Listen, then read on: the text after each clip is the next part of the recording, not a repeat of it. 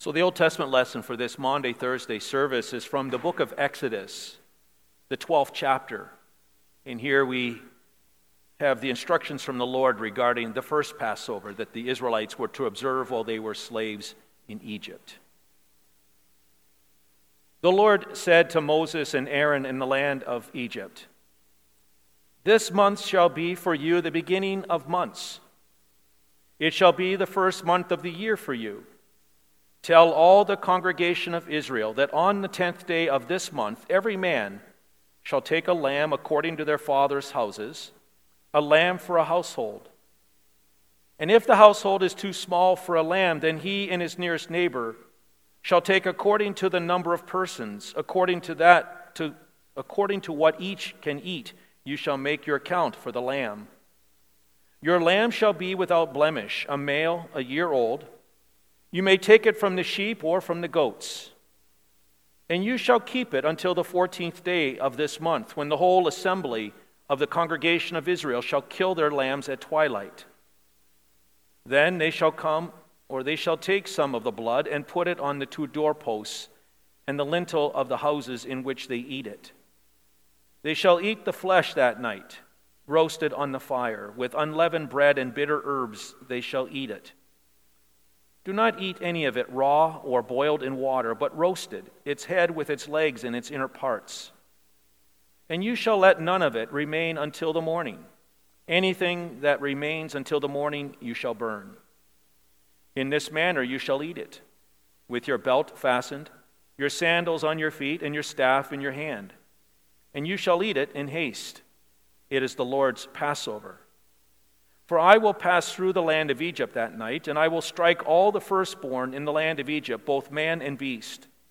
And on all the gods of Egypt I will execute judgments. I am the Lord. The blood shall be a sign for you on the houses where you are. And when I see the blood, I will pass over you, and no plague will befall you to destroy you when I strike the land of Egypt. This day shall be for you a memorial day, and you shall keep it as a feast to the Lord throughout your generations, as a statute forever. You shall keep it as a feast." This is the word of the Lord. Thanks be to God. The epistle is from the book of Hebrews, the 10th chapter. The Holy Spirit also bears witness to us, for after saying, "This is the covenant that I will make with them after those days, declares the Lord.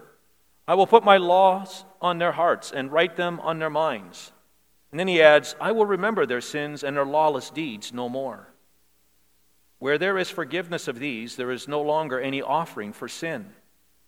Therefore, brothers, since we have confidence to enter the holy places by the blood of Jesus, by the new and living way that he opened for us through the curtain, that is, through his flesh, and since we have a great high priest over the house of God, let us draw near with a true heart, in full assurance of faith, with our hearts sprinkled clean from an evil conscience and our bodies washed with pure water. Let us hold fast the confession of our hope without wavering, for he who promised is faithful. And let us consider how to stir up one another to love and good works, not neglecting to meet together as is the habit of some, but encouraging one another, and all the more as you see the day drawing near." This is the word of the Lord. Thanks be to God. We rise out of respect for our Lord and Savior Jesus Christ. The Holy Gospel is according to St. Luke, the 22nd chapter. Glory to you, O Lord. Then came the day of the unleavened bread, on which the Passover lamb was to be sacrificed. So Jesus sent Peter and John, saying, "Go and prepare the Passover for us, that we may eat it." And they said to him, "Where will you have us prepare it?" And Jesus said to them, "Behold, when you have entered the city, a man carrying a jar of water will meet you. Follow him into the house that he enters, and tell the master of the house, 'The teacher says to you, where is the guest room where I may eat the Passover with my disciples?' And he will show you a large upper room furnished. Prepare it there." And they went and found it, just as he told them, and they prepared the Passover. And when the hour came, he reclined at table, and the apostles with him. And he said to them, I have earnestly desired to eat this Passover with you before I suffer. For I tell you, I will not eat it until it is fulfilled in the kingdom of God. And he took a cup, and when he had given thanks, he said, Take this and divide it among yourselves. For I tell you that from now on I will not drink of the fruit of the vine until the kingdom of God comes. And Jesus took bread. And when he had given thanks, he broke it, and he gave it to them, saying, This is my body, which is given for you. This do in remembrance of me.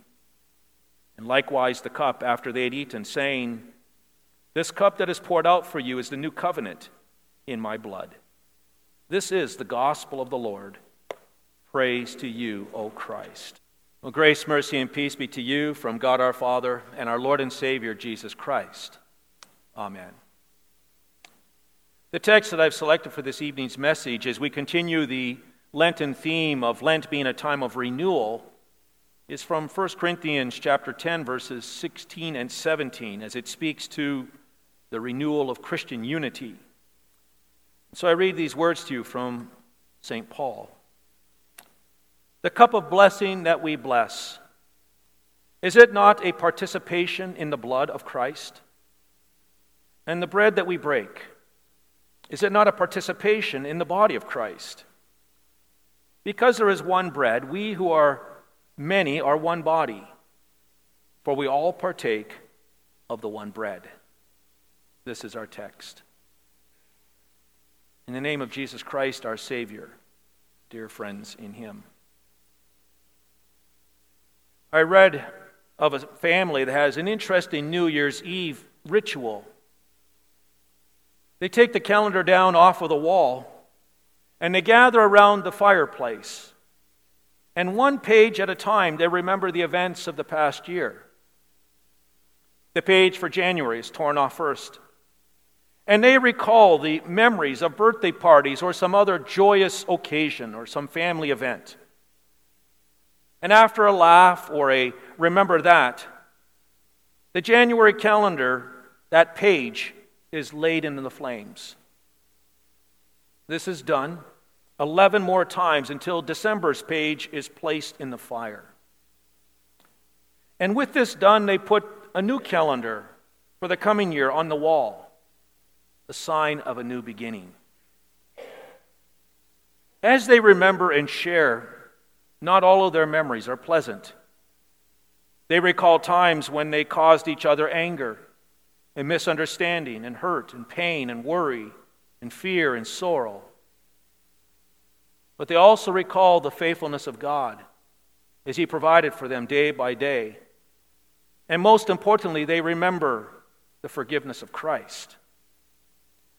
In fact, an important part of the ritual is for each member of the family to speak words of forgiveness to one another and to receive that forgiveness spoken to them. Much healing and new beginnings take place during that annual ritual. Every time that we come to the Lord's Supper, it's like the Lord is ripping a page off of the calendar of our life, with all of its anger, with all of its misunderstandings, with all of its hurt and pain and worry and fear and sorrow. And it's like He throws them into the fire as He assures us that He forgives us for our sins against Him. As the psalmist says, "For as high as the heavens are above the earth, so great is His steadfast love towards those who fear Him.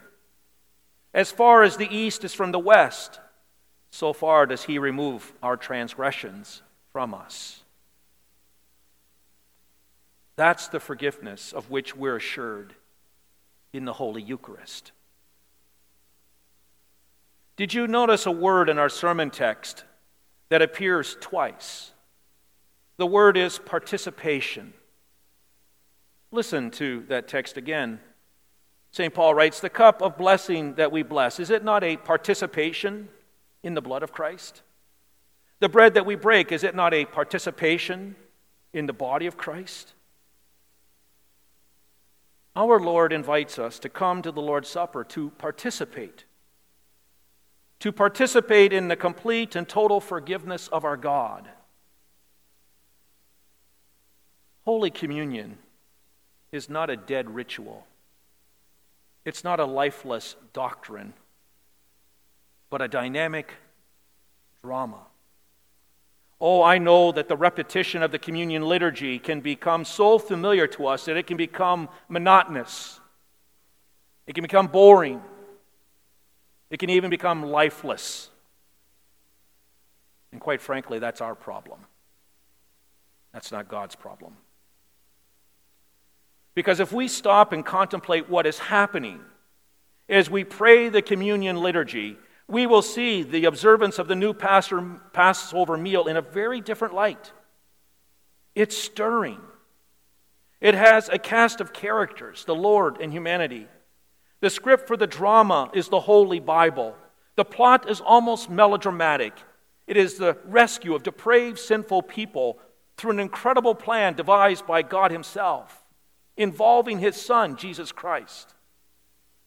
And this drama, this story of salvation, is told every single time that we observe Holy Communion. As we pray the communion liturgy, we take our seat in the upper room with Jesus and His disciples.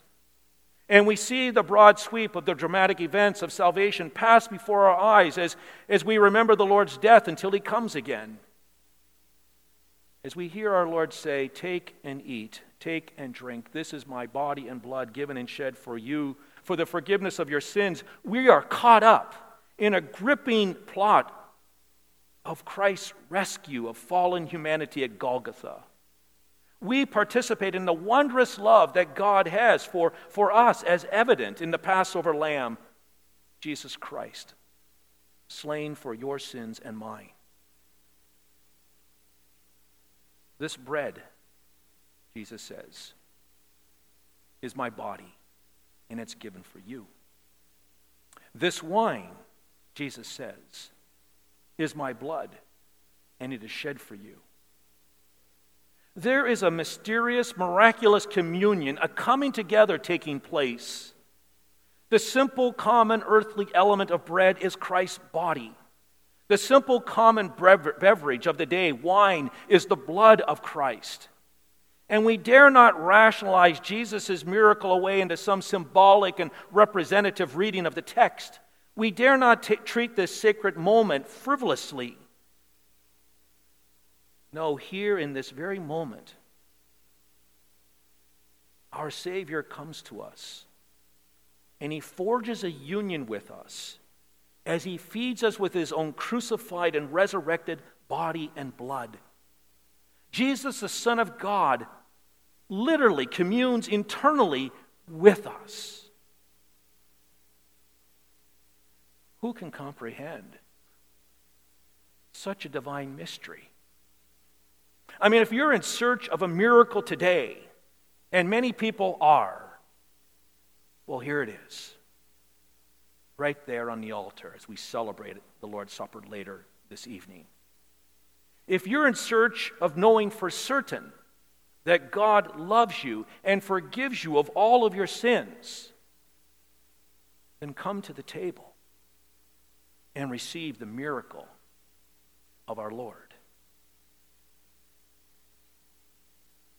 As you commune at the Lord's table, do you approach the table of the Lord saying, "I come, O Savior, to thy table. Weak and weary is my soul. Thou, bread of life, alone art able to satisfy and make me whole. Lord, may thy body and thy blood be for my soul the highest good." You find yourself praying such a prayer? You find yourself praying, "Lord, I empty myself of myself. Please fill me with yourself."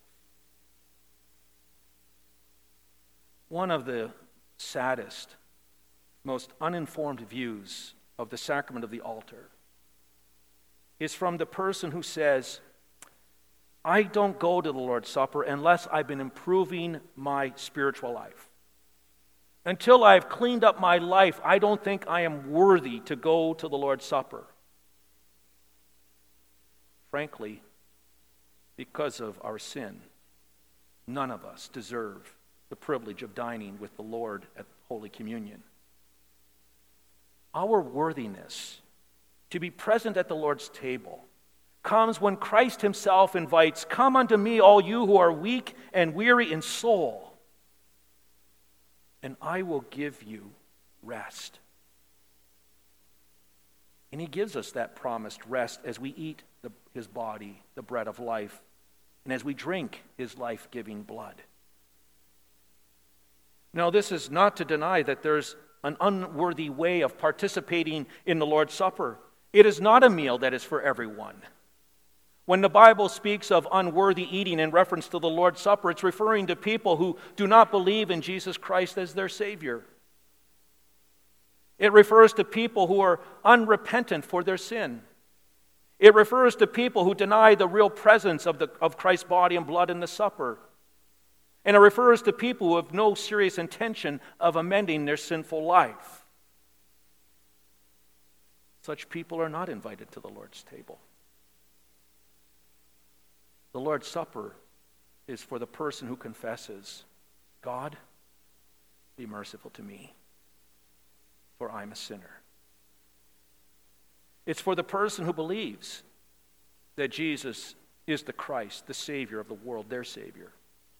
It's for the person who trusts Jesus' words and believes that they are receiving the body and blood of Christ for the forgiveness of their sins.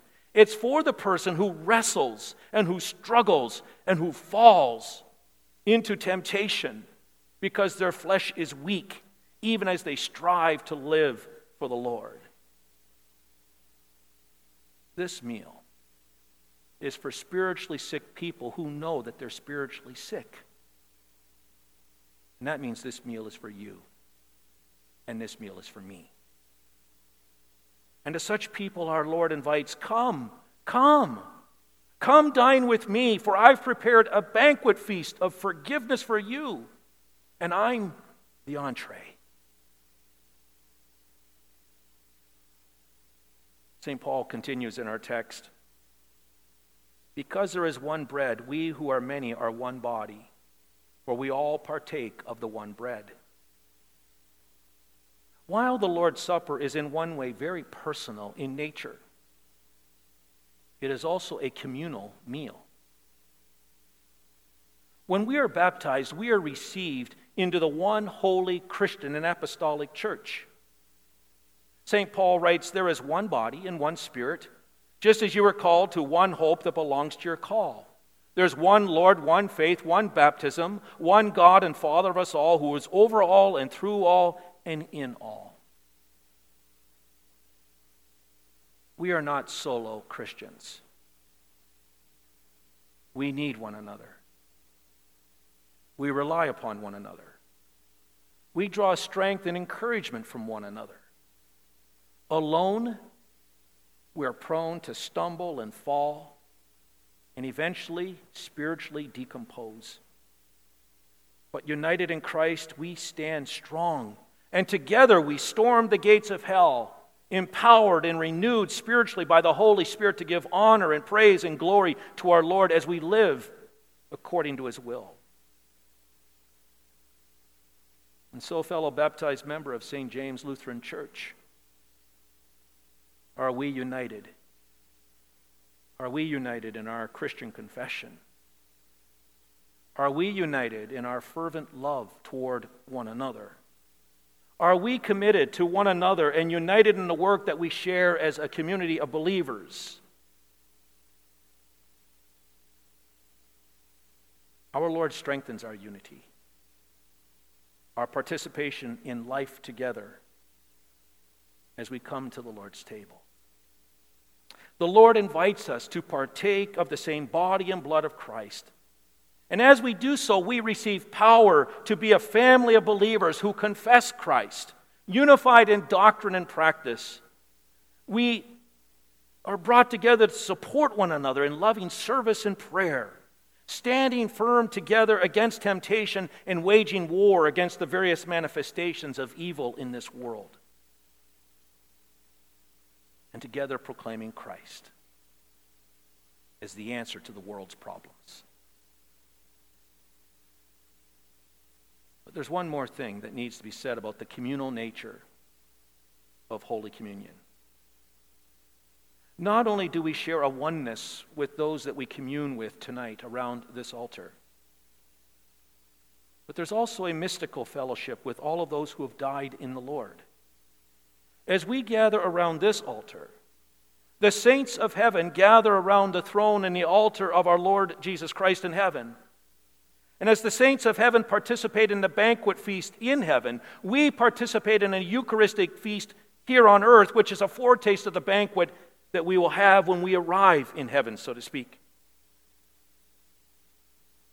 The Lord's Supper is a holy communion. It's a holy coming together of the triumphant church of heaven with the militant church on earth, that's you and me, and with angels and archangels, and with all the saints of heaven. We laud and we magnify the glorious name of our Lord, and we join our voices with our sainted grandparents and our sainted parents and our sainted spouse and our sainted brother and sister and our sainted child and our sainted friend and our sainted former church members, and with all of those others who have died in Christ. And with united voice we sing as one, Hosanna in the highest. Blessed is he who comes in the name of the Lord. Hosanna in the highest. So come. Come feast at the banquet table, prepared for you and me by our Savior Jesus Christ. Come and receive the body and blood of Jesus, the Passover Lamb, who was slain for the forgiveness of our sins. Come and dine with your brothers and sisters in Christ, those on earth and those in heaven, who are united in one confession, singing, "Worthy is Christ, the Lamb who was slain, whose blood set us free to be the people of God." That's what we are, by God's grace in Christ, the people of God. Amen. And now may the peace of God, which surpasses all our understanding, guard and keep your hearts and minds in Christ Jesus. Amen.